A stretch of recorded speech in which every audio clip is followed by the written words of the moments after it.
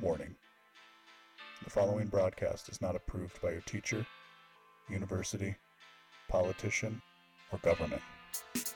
Side effects may include skepticism, better reasoning skills, liberty, peace, and an escape from the woke. Welcome to the show. I am your host, LB Muniz, and this is the Been Awake podcast for better sense making.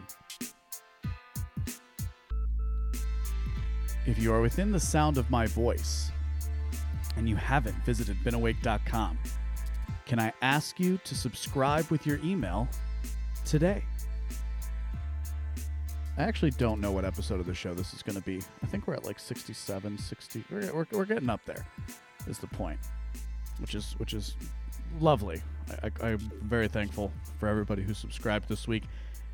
Let's get some show notes off the top really quick. Let's just get a couple of things out of the way. And I see I got one person in the Twitter space. So if you want to ask a question, feel free to request. I'm going to do one quick thing, and then we're going to go right into an Ask Me Anything Q&A, whatever ends up happening over the next, 40 minutes to an hour. Oh, and that person disappeared. That's what's fun about live radio, by the way. I know some of my listeners don't, I know some of my listeners aren't the biggest fan of when I have people on, ironically enough, but I like the interaction, and it helps, and it makes for live radio. So the first thing we're going to do today is we're just going to have some fun at an editor of Reason Magazine's expense. We're going to have some fun, like I said, at the expense of an editor at Reason Magazine. Now, if you don't know Reason Magazine for a long time has been regarded as the preeminent libertarian magazine, right? They have been around the longest. They own Reason.com, which is kind of crazy if you think about where we are today as far as like domain names go, for example. So, they've been around for a while. They're based out of New York. And over the last few years, there has been, as we've all been dealing with what I think is really the first political realignment, but that's not the topic of today's conversation, right? A lot of people will point out the fact that there are political alliances realigning at the moment. I think this is actually one of the first ones that has ever existed, and I'll get into that maybe another time. But I wanted to start off with the story as I let people go in. By the way, if you're in the Twitter Spaces, request to speak. If you have a question, if you just want to listen, that's fine too. But I wanted to start with this because this is something that happened on Twitter today, and there's something to be said for the fact that it's very easy fodder. And that's, again, a point that I always like to make about Twitter, right? Twitter makes for easy fodder because we have to economize our words so much, so we necessarily leave out context. That's why I treat it like WWE. That's why I'll just beef with people and, try to put something out there that's entertaining. Because Twitter is only in-group signaling that the out-group sees. So that's always where I want to start with these things. And I'm just double checking that I am recording. So the second piece so this is a tweet. So this all started with Thomas Massie, Representative Thomas Massie out of Kentucky. Of course, he tweeted out a Christmas picture from him and his family. And that Christmas picture said, "Merry Christmas, P.S. Santa, bring ammo." The reason why, of course, it says bring ammo is because everybody in his family are holding a rifle of some sort. Now, this is a very cheesy picture. I think we can all agree that this is kind of a very cheesy picture that's a little on the nerdy side, that's, kind of silly. I'm sure, by the way, that Mrs. Massie made sure that the family took a picture that didn't include the firearms so that they would have, the nice one to send out to people. But if you've ever done family pictures, you'll usually get to the point in that where it's like, all right, now we're going to do the silly one, right? When you're sitting around doing pictures as a kid, that'll be the same thing, right? It's like, okay, this one you get to be silly. The rest of these you have to be nice for. This is very clearly a silly, cheesy, kind of nerdy picture, all very much on brand for Thomas Massie, who I've had the pleasure of meeting, I think, once. He's a very nice guy. Not that we spent that much time talking to him. I just shook his hand. So I don't want to make myself sound like I'm more important than I am. But he's a very nice guy by all accounts. Most people who know him say the same thing. And he's also working against him, frankly, is the fact that he's such an honest member of the House of Representatives. So he puts out this picture. It's very much in line with, gun culture and just people in America not being ashamed of the fact that they own firearms. I think that's the place we want to start with this. And some guy who is apparently an editor at Reason Magazine, his name is Billy Binion, Binion. I think I've read some stuff by him that I didn't hate, but this particular tweet caught my attention as it caught a lot of people's attention, and this is what he had to say. He quote tweeted Thomas Massey's picture, and he said, "I say this as a libertarian. When people are confused and asked why I don't like gun culture, why Billy doesn't like gun culture, I should just show them this photo. They're not handbags," they meaning guns. "Guns are not handbags. They're machines used to kill people. Necessary in certain situations, yes, but I'm tired of folks acting like this stuff is cutesy." But of course it is. It's kind of silly. None of the weapons are loaded. Everybody clearly has their finger off the trigger.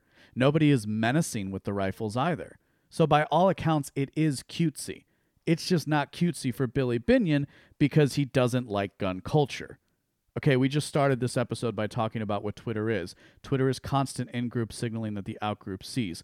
Thomas Massey is a libertarian. Billy Binion is a libertarian. So what in-group signaling are we actually witnessing here? Is Billy Binion trying to signal to the in-group of libertarians? Clearly not, because libertarians like guns. Even if you're a libertarian who doesn't want to own a gun, you understand that people get to own guns, and you understand that that's something that's good for society. This is basic libertarianism, frankly. There's nothing wrong with sending a picture out with your kids and everybody holding a rifle just for funsies. What does that sound? Oh, that is this thing. There's nothing wrong with Thomas Massey putting this picture out for himself. There's nothing wrong with Billy Binion commenting, except it's just such an awful comment. So who is he signaling to? Well, he's not signaling to the group of libertarians that he is supposedly writing for at Reason Magazine. He is, of course, signaling to the progressive elites that he probably spends most of his time spending time with. And of course, lest I be accused of overstating my case, but progressive elite was just what came to me in the moment. If we wanted to be precise, we might include just like coastal writers in general, people that work at these major press outlets, because of course his bylines include some pretty well-known places like the Huffington Post. So this guy is more interested in writing for the Huffington Post, I would say, arguably by this piece, than he is about writing for libertarians. To my point, I'll just quickly read what I quote tweeted, because I tried to copy his form here, and we'll just go, and then we'll kind of take it from there. So I say this is a libertarian. This is me quote tweeting his dumb quote tweet. "When people are confused and asked why we don't care about outlets like Reason in 2021, I should just show them this tweet. You're not clever, Billy. You're barely insightful, and if you cared a damn for liberty, you wouldn't bitch about a family posing with guns." Now, let me make my case a little bit stronger here, and then we're going to move on. One glaringly obvious thing that so one of the reasons why Billy Binion says the things that he says, or at least his stated thing, right? What he's actually doing is in-group signaling to something beyond libertarianism, and not interested in signaling towards libertarians that he is one of them with this tweet. That doesn't mean that he's not with libertarians on other issues, by the way. We're taking this specific tweet in a specific context, right? He says, I should just show them the photo. He says, guns are not handbags. That's his issue with gun culture, is the way that people who support the Second Amendment, people who like owning firearms either for sport, for pleasure, or for self-defense, he's saying in this very clearly that they are not like handbags, which is to say, I think, if I was going to infer his meaning from this, he is saying that they are not an accessory. They are not an item of fashion, which is, of course, a completely ahistorical claim. I don't really have to do any work here to prove this. All you need to do is Google, like, gunsmithing, Google, throughout the ages, Google the swords that were held by kings throughout time. Your weapon, your sidearm, your firearm, a sword, whatever weapon it was absolutely an accessory piece and was absolutely a part of fashion going back as far as you look in human times, throughout all of humanity. This is the sword and the stone. This is a very common thing we see play out over and over again. So, of course, the entire claim on which this guy rested his case on is completely faulty. There's nothing wrong with treating firearms as an accessory piece. There's nothing wrong with treating them as a fashion piece, provided that you treat them safely. And, of course, anybody who is a concerned supporter of firearm proliferation in the United States, as I am, understands the importance of gun safety. And, of course, to reiterate, in this picture, which is clearly a joke, clearly a laugh from Representative Thomas Massie, meant to trigger dummies like Binion, who clearly aren't interested in living in a place like Kentucky and would much rather stay in a place like New York City, which is dying. Because he's interested in that, well, we can... because he's interested, because he's not interested in this kind of thing, we can kind of understand that he's not maybe interested in libertarian culture in a broader sense. Now, I don't know much about the guy's work. I don't want to speak too far out of turn on this. I just wanted to get that out of the way. Nice little showstopper. We got one person in the Twitter space. Are you, sir, interested in asking a question? If you are, just go ahead and invite to speak, and I'll kind of vamp for a second, if you were, because I'd like this to be a back and forth. I am refraining from doing a full episode against.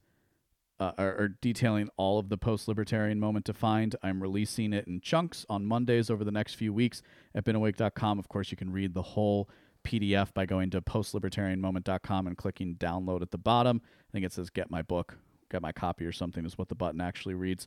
So that's what I'm so I don't really want to do like a whole long spiel on all the different points that I bring up. I'm going to kind of do it piecemeal, and I'd like to do it within the context of a conversation that people were having. But if what's your name? Thumbs Archist? My guy, if you wanted to speak once again, go ahead and invite. I'm going to invite you to speak. Don't worry about it if you don't want to, if you don't have a question.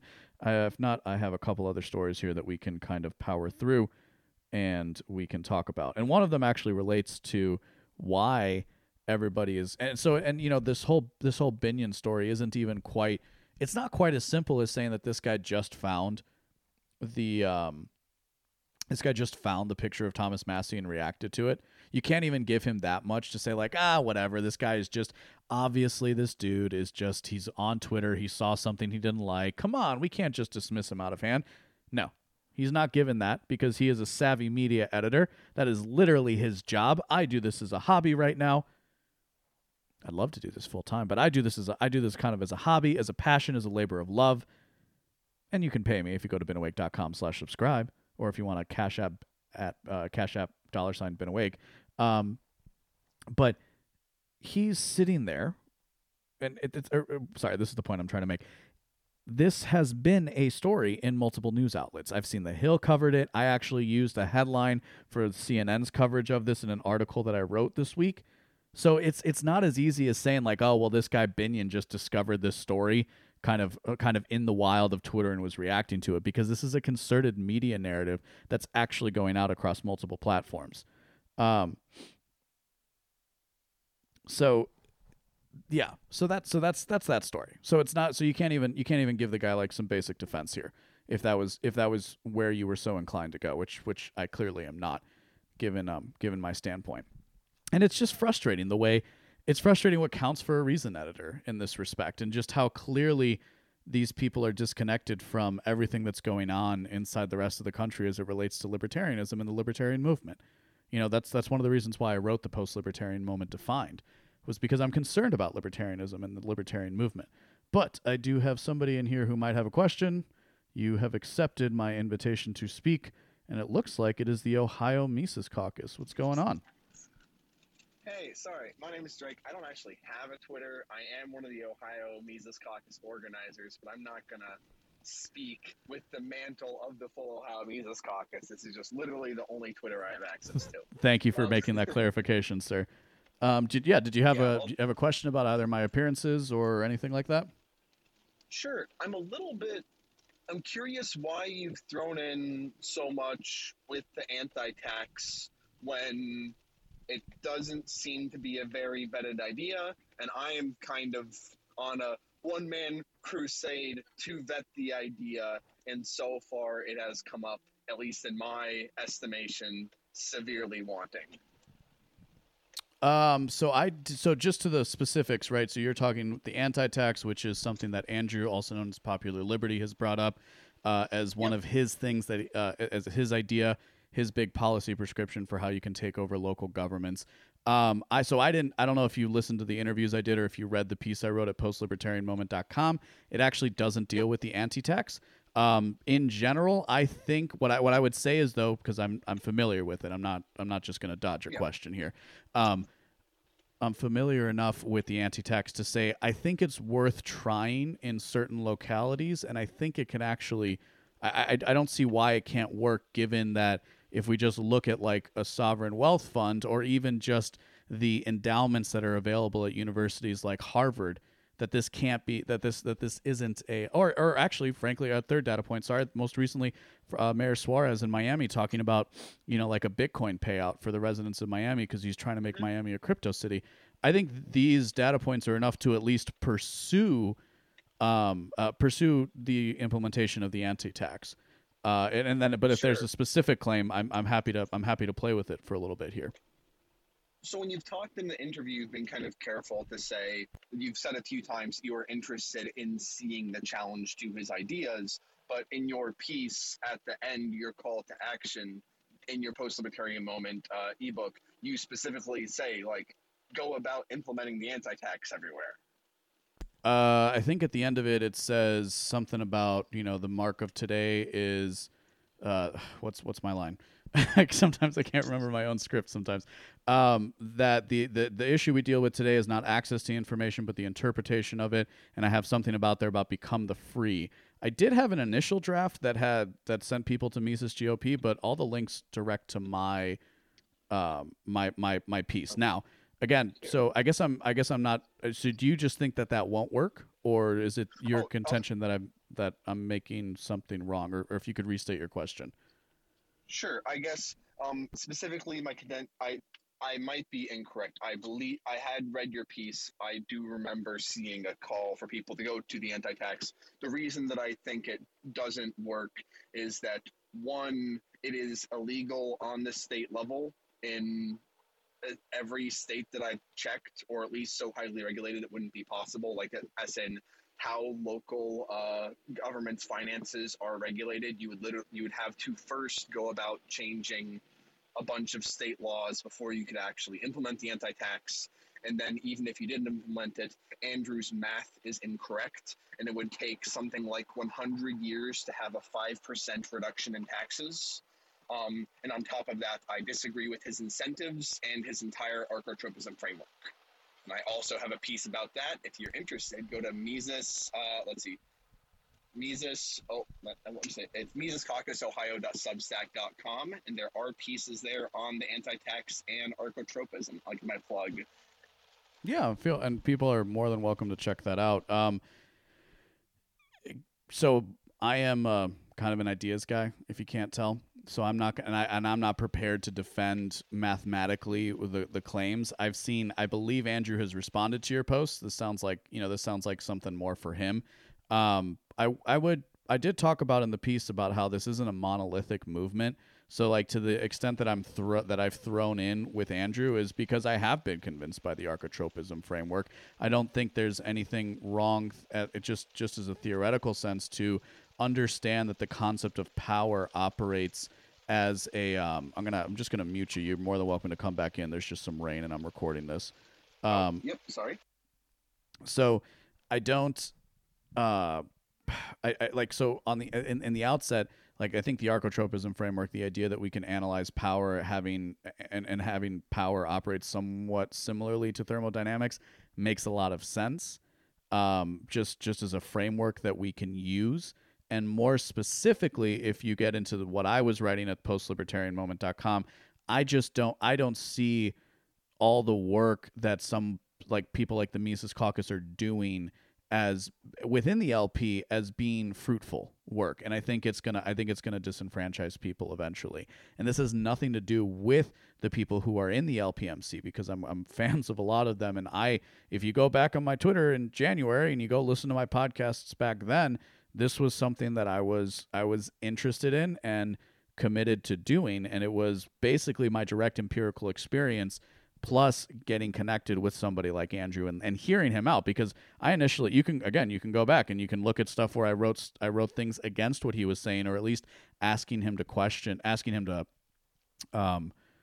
qualify what he was saying, to kind of to try and draw out the ideas. So I started as somebody who was like cautiously opposed to, not super interested in I wasn't necessarily interested in the ideas, but I decided to hear him out, and I think in general, it creates a good. I don't know. I think it makes a lot of sense. I don't think that I guess maybe if you want to bring up a specific point about the archetropism and that it doesn't operate like thermodynamics, again, these aren't my ideas, so I might not be the best person in defending them, but I'm happy to have the conversation. Yeah, so that would be my contention, is that I think that I think that the post-libertarian movement, or the moment, has been valuable. I think that the questions they're asking are legitimate.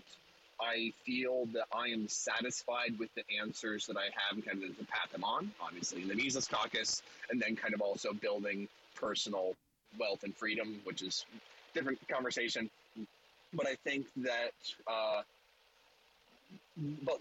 also think that like archotropism as an idea makes sense. You should understand why people create and build governments, because if you don't understand that, then you can't do anything about it. Like, understanding is one of the first things, like solving problems. Mm-hmm. I just entirely disagree with his rules and laws and his like meta rules outside of those rules. Like his framing of left versus right is it falls apart very quickly. Or even his laws, like the most obvious one that's wrong is he says, power equals force divided by distance. And if I was an engineer and I'm a coder, so I've done stuff with entropy calculations, and the first thing you have to do is define your units. And if you have a gun, someone 5 miles away is pretty safe from you. So it's like, okay, so that distance is a really important fact to divide by. If you have a jet plane, then being 5 miles away doesn't matter at all. Or if you have a nuke, if someone's 5 miles away, they're too close, so you have no power over them. It's like, if he was talking about these rules as kind of, this is a general thing that happens most of the time, but not always, I'd have a bit more sympathy. But if you are talking about an absolute rule, which he is, if you can find a single example that contradicts the rule is false. And they're all full of holes. So, I mean, but at least in the examples you gave, the only one would be the nuclear weapon, right? Or maybe another example would be like ransomware. Well, it's because it's not just that. If you had an equation that says power equals force divided by distance, it wouldn't just be, the jet plane and the handgun are the same because power decreases as you get farther away. It would be power decreases by the same percentage over the same distance. Like a handgun is really effective within I don't know, not a gun person, let's say 100 feet, and then drops off pretty quickly afterwards. A fighter plane is still effective for hundreds of miles. Sure, or if you had some ransomware, it's not affected by distance essentially at all. Ransomware is an interesting thing. I'd wonder how he would take that apart. What I would say though is just is this idea of being an abstract mathematical calculation is not. I think I would caution against getting lost in the specifics of it for this reason. And I'm gonna completely shift here because again, I'm gonna shift to something that I was just working on, where I'm trying to map out generational dissonance. And by that, I mean how different generations perceive the same idea in different ways and why that occurs. Generational differences are something that I talk about a lot on my show, which I would encourage you to listen to, because I kind of approach these things from a different vector than a lot of the other guys that you're hearing in this space. I think that's one of the reasons why I was able to write such a good article talking about this as a moment, not a movement.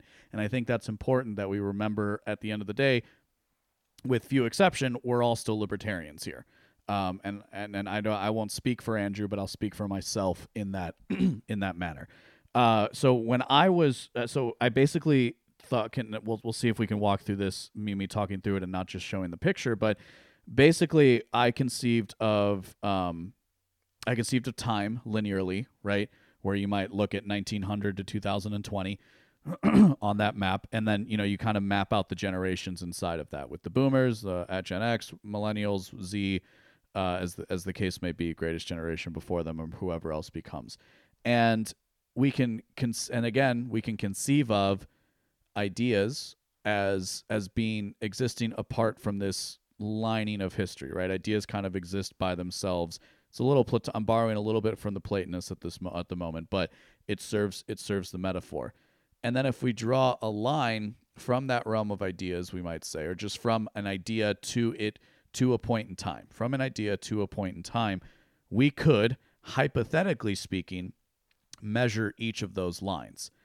For the purposes of my conversation, or for the conversation that I'm trying to illuminate in the schema of generational dissonance, the specific measurements of that line are not important. The point is, each of those lines is an answer, right? An answer from the idea to that moment in history. And that answer, then, technically speaking, is different each time it actually hits. It goes from an idea to a point in history. So in that way, what I'm trying to draw out here is just to say that in that way, I am measuring. I can say these lines are different without having to say, well, this one is 133 millimeters, this one is 560 millimeters, and then this one is and this one is 220 meters. In fact, if you were to try and measure those things, as the case, if you were to actually try to measure those things, it wouldn't help you understand the schema at all. And in fact, I would say, again, I know I'm shifting to something that I'm doing and not necessarily what you brought up, but I'm trying to illuminate the point of you're not actually engaging with the idea the way I think it should be engaged. So if you want to dismantle archotropism, you can be my guest. I still have, I reserve final judgment on all things.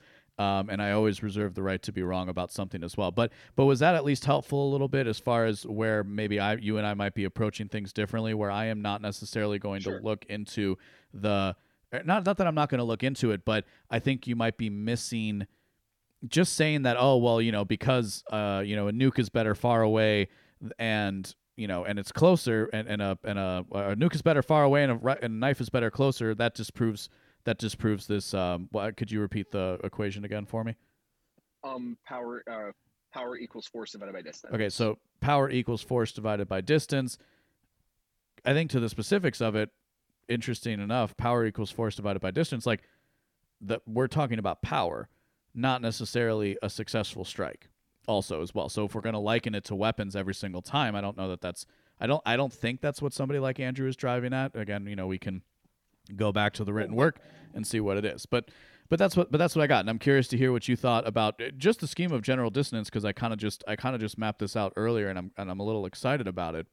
Or what you think about my point of kind of how we can use mathematics in an abstract sense, and we can use it in a Praxian sense, or better said, in an application. Like there's abstract mathematics and there's application of mathematics as well. And if you're an engineer, you understand this too. And I do some application engineering with my job as well. So I think how to say this. I think that in the context you're talking about, that makes sense. And much in the same way that economists get confused when they rank first, second, third preferences, and all of a sudden they think there's some specific measure of utils between them. I think, that makes sense. There are situations where the actual number doesn't really matter, and just a general kind of concept behind it. My complaint is that Andrew is drawing from thermodynamics, and thermodynamics have explicit, rigid mathematical laws. This is one of his main parts, drawing from that. And if he's not drawing from thermodynamics, if this is purely praxeological, then there's a ambulance coming by. I'm going to mute myself for 10 seconds. Yeah, I think it's, by what do we mean? What's the characteristic of something being praxeological in this instance, right? What I would perhaps say in response is, so there's a difference between there's a difference between us actually solving for an equation, which again, power equals force divided by distance. So the power of a nuclear weapon is the fact that it can reach across the world, right? So I think even under the framework, as I'm kind of thinking about it in real time with you here, even under that framework, the nuclear weapon is actually which hopefully this doesn't get flagged by Twitter, but the nuclear weapon in and of itself is actually is the means by which you can assert power, right? It is not power itself, and therefore somebody who has a nuclear weapon is capable of launching power or asserting power over a larger distance in the same way that somebody with a fighter jet can assert their power over a longer distance as well. Does that help clarify a little bit? Because I think that's something like what Andrew might say.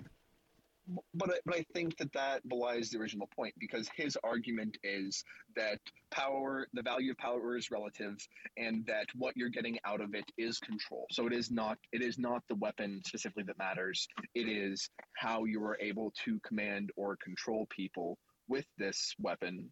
And he takes deterrence and kind of counter threats into this framework. For example, if you have a gun and someone else has a gun, it reduces your power in his framework, which would imply that deterrence does matter. So if someone is within 100 feet of you, your nuke is useless. That example alone does invalidate this if it's an absolute rule, and I also think. Well, but I don't think an absolute rule it follows that we must take the nuclear weapon. Again, going back to my point of we're using this as a starting point, as a guide framework, and to your point, you might be far more well read on applying code and applying complex mathematical formulas. But what I do very well is explore the realm of ideas, and we can't expect mathematical formulas to hold up in the realm of ideas. We are using them as illuminative points, not as final destinations. And to the specifics of what you're saying, though, you're going to use the nuclear weapon, but we can immediately switch. The question therefore is what is in your arsenal to use, which I think you were driving at by the point of two people holding a gun aren't going to be able to exert the same power. In fact, it's an equalizer. Correct? Well, yes, but I think the point is Andrew was stating this as an abstract rule that applies to all forms of power. That is how he stated it. I went through as many of his explanations of the rules as I could find, and as clear as I understand them, and unfortunately they're not written down anywhere, so they're not that clear. I do believe that they are on his Subscribestar. So if you go to his Subscribestar... Yes, but the thing is, they're on its Subscribestar in front of his paywall. He has written a brief kind of like the reasons behind archotropism, but actually not going into any detail on the laws themselves. I believe that behind his paywall, here, I don't mind taking this stuff in.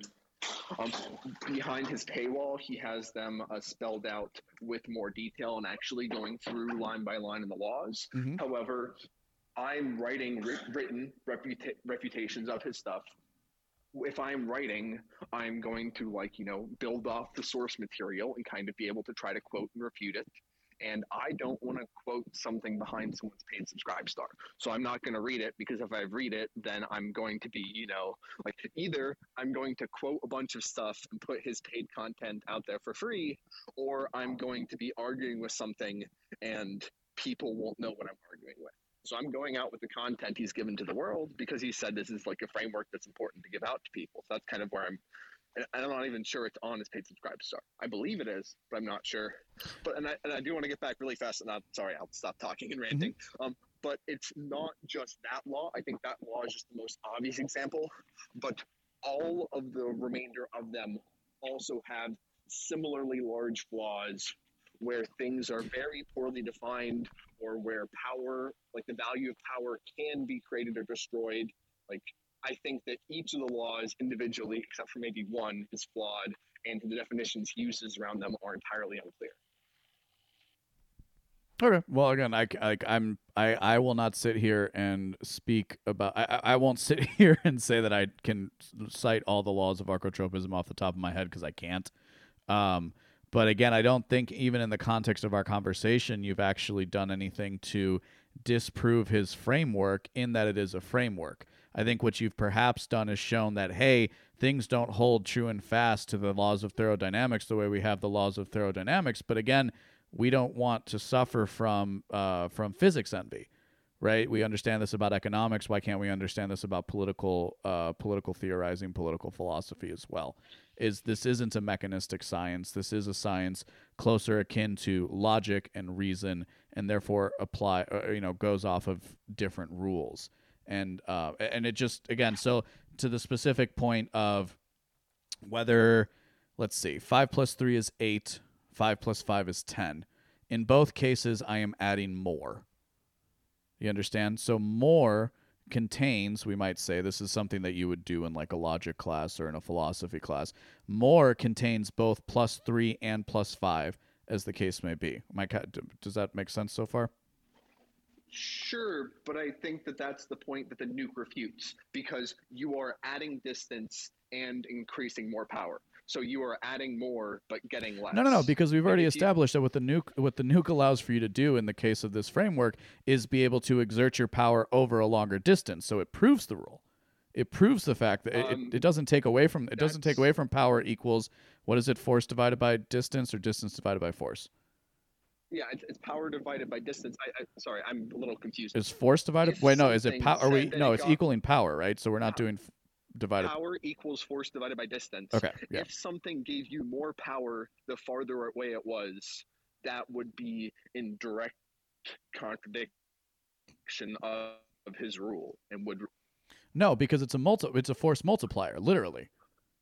Like that's even like the term that the military would use is that something like this is a force multiplier. So we can so if I have a surface to air missile that can only go 2 miles, well, that's a defensive weapon, right? But if I have an intercontinental ballistic missile that can go across the world, that is literally a force multiplier. Sorry, I think we're talking past each other a little bit. Yeah, a little bit. I agree with you that these nukes make it so you can exert power farther away. I think you are correct in that, and I agree. Yeah. So I'm not saying that they are not allowing you to exert force farther away. What I am saying is that his framework considers retaliation or kind of harming the person using power as a decrease of power. If I have a gun and you have a gun, I have less power because you can shoot me back. I'm also at risk. So if you use the nuke and you also got hit, that you would if you getting damaged by the nuke was part of using a nuke, that would be less powerful than a nuke that you could use without you getting hit by the nuke. Sure. So now we have to do what I like to do, which is ground our metaphors in reality, ground our analogies in reality. And I would simply ask the question, under what framework does somebody have access to a nuclear weapon, but not access to a weapon that that can be used within 2 miles of its origination point? So it's kind of like, so yeah, okay, now we've reached the reducto ad absurdum. Now we have to work our way back to find the reasonable answer. The reducto ad absurdum doesn't disprove something; it merely points out that there is a limit, which is inherent in everything. There's always a limit. But there are obvious examples where this would be the case. Say, for example, the president's holed up in the White House. There's a giant army outside with guns. Sure, he has some conventional weapons, but they're not enough to overpower the army. And he has nukes, but he can't use them because they're next to him. And if the army was 10 miles away, he could use a nuke. Yeah, but the thing is, he has less power because it would damage him. Well, but in the specific example too, there's definitely a nuclear safe bunker underneath the White House. I think that's if it's not common knowledge, I'm sure it exists. And so, we could hypothecate. Yep. We could hypothecate in this situation as well. So therefore, the president could launch a nuke in the White House and maintain his power because he would survive.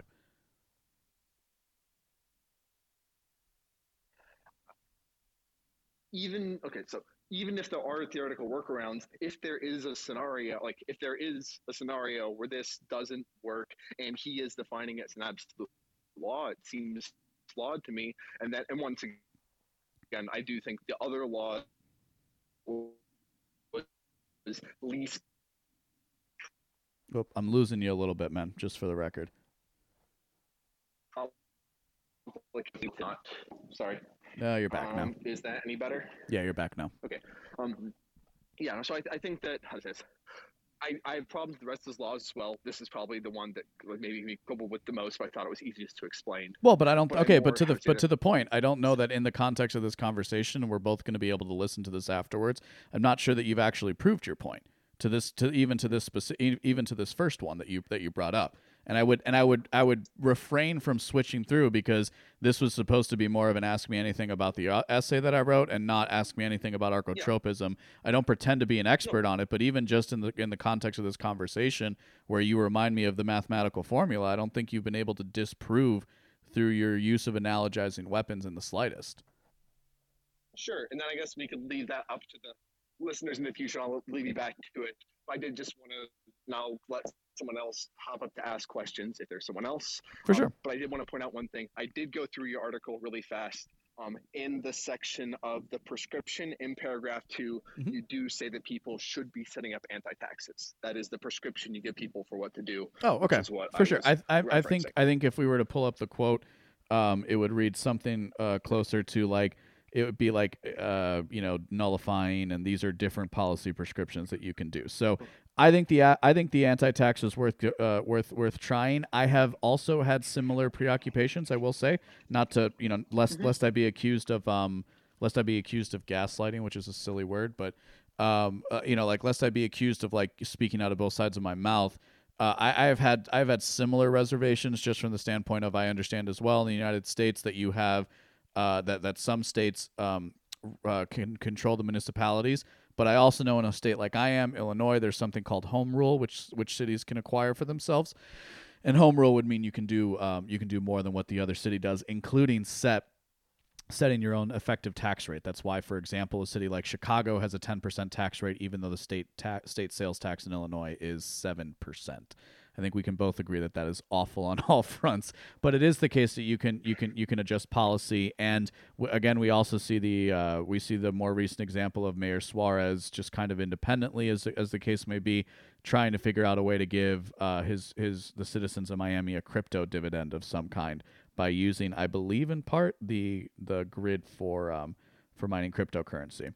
So just to reiterate, though, I don't think you should look at my prescriptions even as a monolith. In the prescription, I think I also talk first about how you have to make yourself into an authority and somebody who can run for office. If that's the path that you want. The piece I have coming out tomorrow actually says, hey, look, I've obviously left a very glaring oversight in this, which is, what about people who aren't interested in politics? Which I think is a completely fair position for people to hold. The purposes of the article was really dealing with the divide, like I said, the divide I see between people who want to make political statements and people who want to take political power. And I think trying new ideas is fine. And if it doesn't work, then it doesn't work, right? But I think if in the process of trying to implement an anti-tax, and this is what I have, and this is what I'll say, and I'll let you respond, is in the process of trying to implement an anti-tax, if you were to still build yourself up into, the natural elite that Hoppe might talk about, and build yourself up into a natural elite, actually build wealth, power, and influence for yourself, be a member of the community that you want to be a part in, have your family, have all the things that are actually important in life. And in turn, I think just by doing that, the way the whole like clean your room thing goes, you're going to create a better environment around you, not only for yourself, but for your community as a consequence. Does that make sense? Even if the specifics of the anti-tax don't end up working out over the next 10 years, I think if you take the steps, and I'm clear to say this starts with making yourself better as a person, which it sounds like we're in complete agreement with. If it starts there and it gets to the other point, I think you're still going to find some friends along the way, and you can still make things better.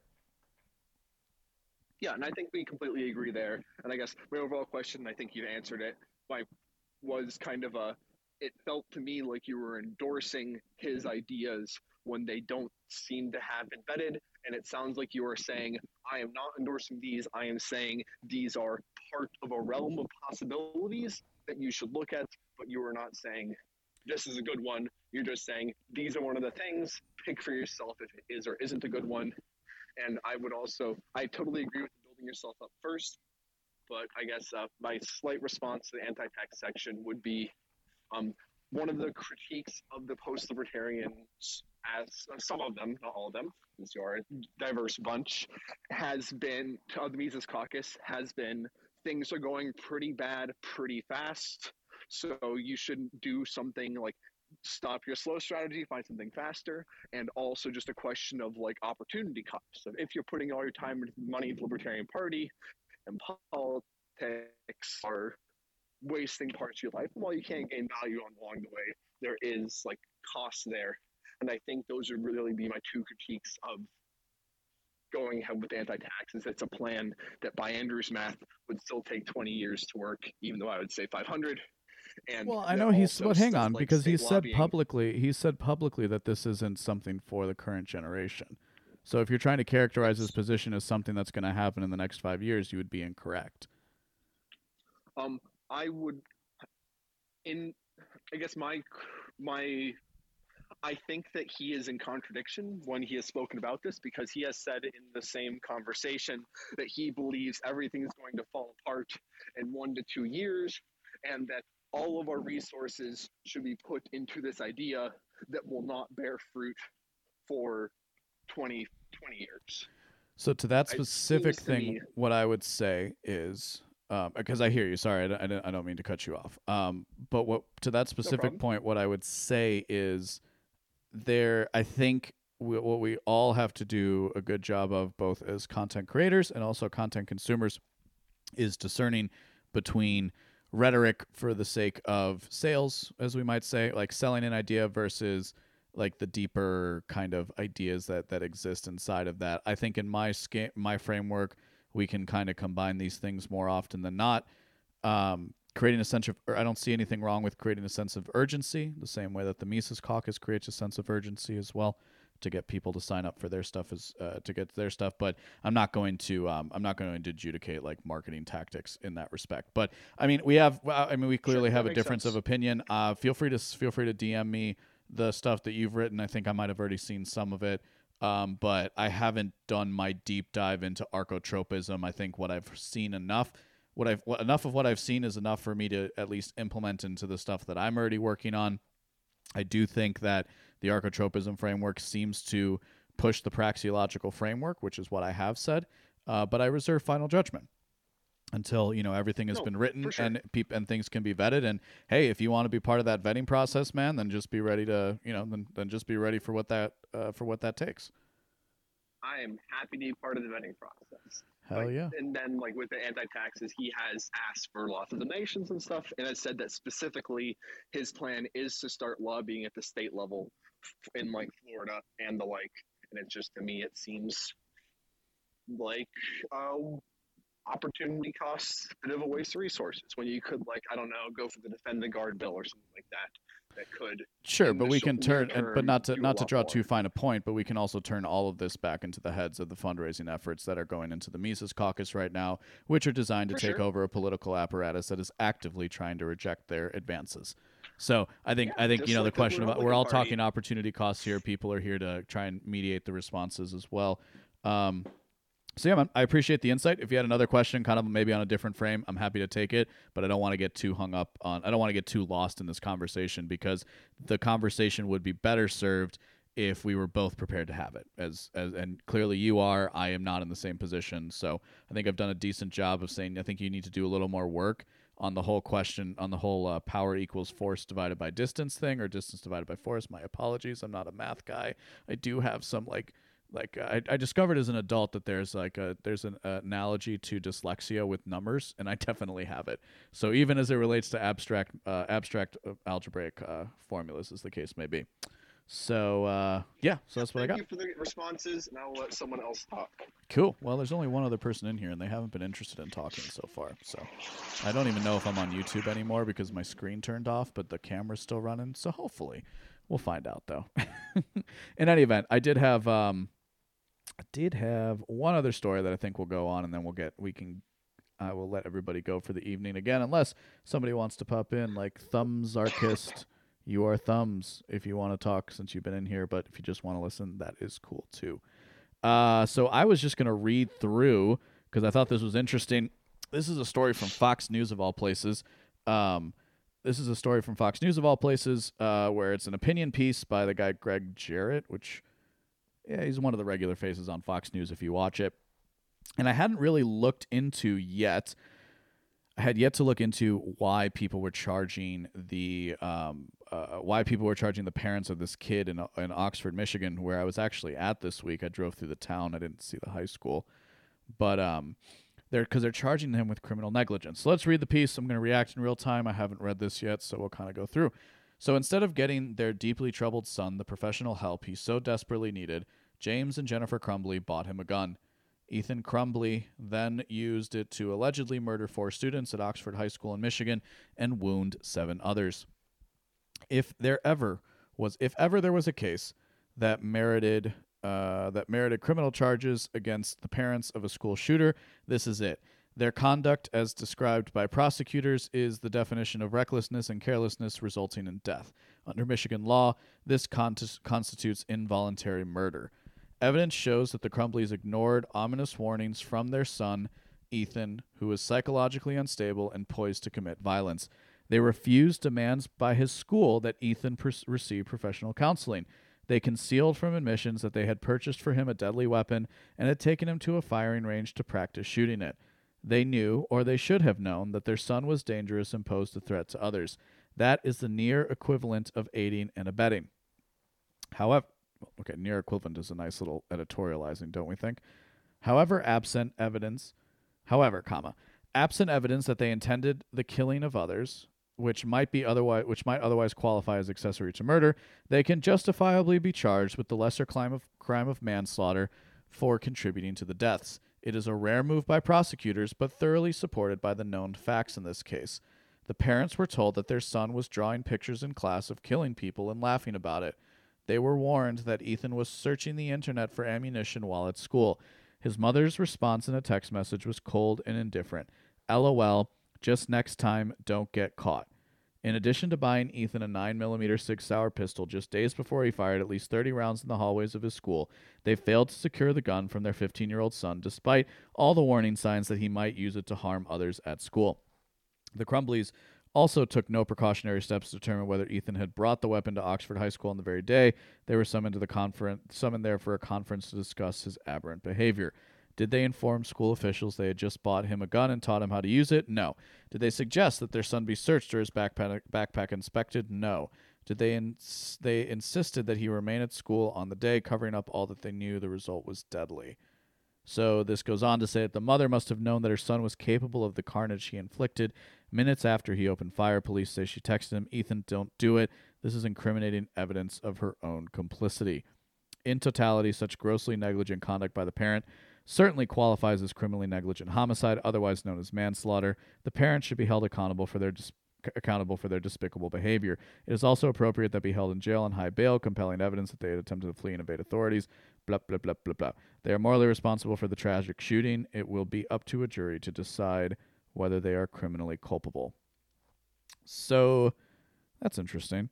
So one of the craziest things about this, here's what I'm curious about is, and this would be the question that I can't really answer in this moment, but it's worth thinking aloud, because this is what once I saw that they were charging the parents, I thought, well, why don't they charge the school? Why don't they charge the school officials for letting this kid be there all the time? Right? They could expel him. It's a process, but they could do it. They could have raised higher rancor. They could have said, no, you know what? You're not coming in. We're not letting you in school today. Or we're, all these other, there's a lot of other steps here. What this clearly shows to me, I guess what would be an interesting avenue of exploration, let's start here. What would be an interesting avenue of exploration in this case would be the extent to which other parents of school shooters were similarly negligent. See, in the aftermath of the Parkland shooting, and I know I'm going back, and that's not, but that was like the last major school shooting that we had, other than the one in Texas that nobody's talking about. But in the Parkland shooting, what came out over the next couple of years wasn't a story of the parents failing; it was a story of the school failing, right? And the school intentionally not sending somebody like this to the police. So I would wonder then, under like the specific example brought up in this article of searching for ammunition, I can just speaking to that area of Michigan, if you're not familiar with it, it makes sense that people would laugh that off. And it makes sense that people would laugh that off because it's a very popular, like a lot of people hunt there. Like my customers in that area have to plan around deer season because a lot of people will take off days to go hunting. And I'm sure a lot of people are from environments like that. So that's the one. So I mean, that by itself, but of course, multiple things paint a picture. And there's a little hyperlink in the story that I'm going to kind of follow in real time. And of course, it doesn't actually lead to an article, because why the hell would we do that? Major news source. Instead, it just goes to a search term on your own damn website. So let's see. So they bought him a pistol. He was searching for that, and he's also drawing pictures. I found it interesting that this was coming out of Fox News, and it will be interesting to see the way that their audience reacts to it. Now, Fox News has already shed a lot of the harder right elements of like the MAGA movement, we might say, or just, boomer con conservatives as the case may be. I don't know. I don't love the way we rush to judgment in these situations. I've said this before in other instances, but isn't it enough to say that something awful happened? And clearly a lot of people failed in order for this kid to do what he did. So why are we holding the parents accountable? Again, I might look into this more and come to the conclusion that, well, clearly they were liable, clearly they should be held accountable. But just reading it and the fact that it happened so quickly tells me either these parents sucked to such a high degree that this is warranted, or it tells me that there's something more to the story that we're going to find out as time goes on, right? Because maybe that's why they're trying to let this kid, make sure that this kid's parents are charged, to obfuscate from something else that happened on. But I don't know. That's about all I got today. I really appreciate the gentleman for talking and for going back through with the ideas. It was a fun time, and I do think that the exploration of ideas is worthwhile. So thank you very much for it. For everybody else listening now or any point in the future, don't forget you can follow me on all social media at the LB Moniz.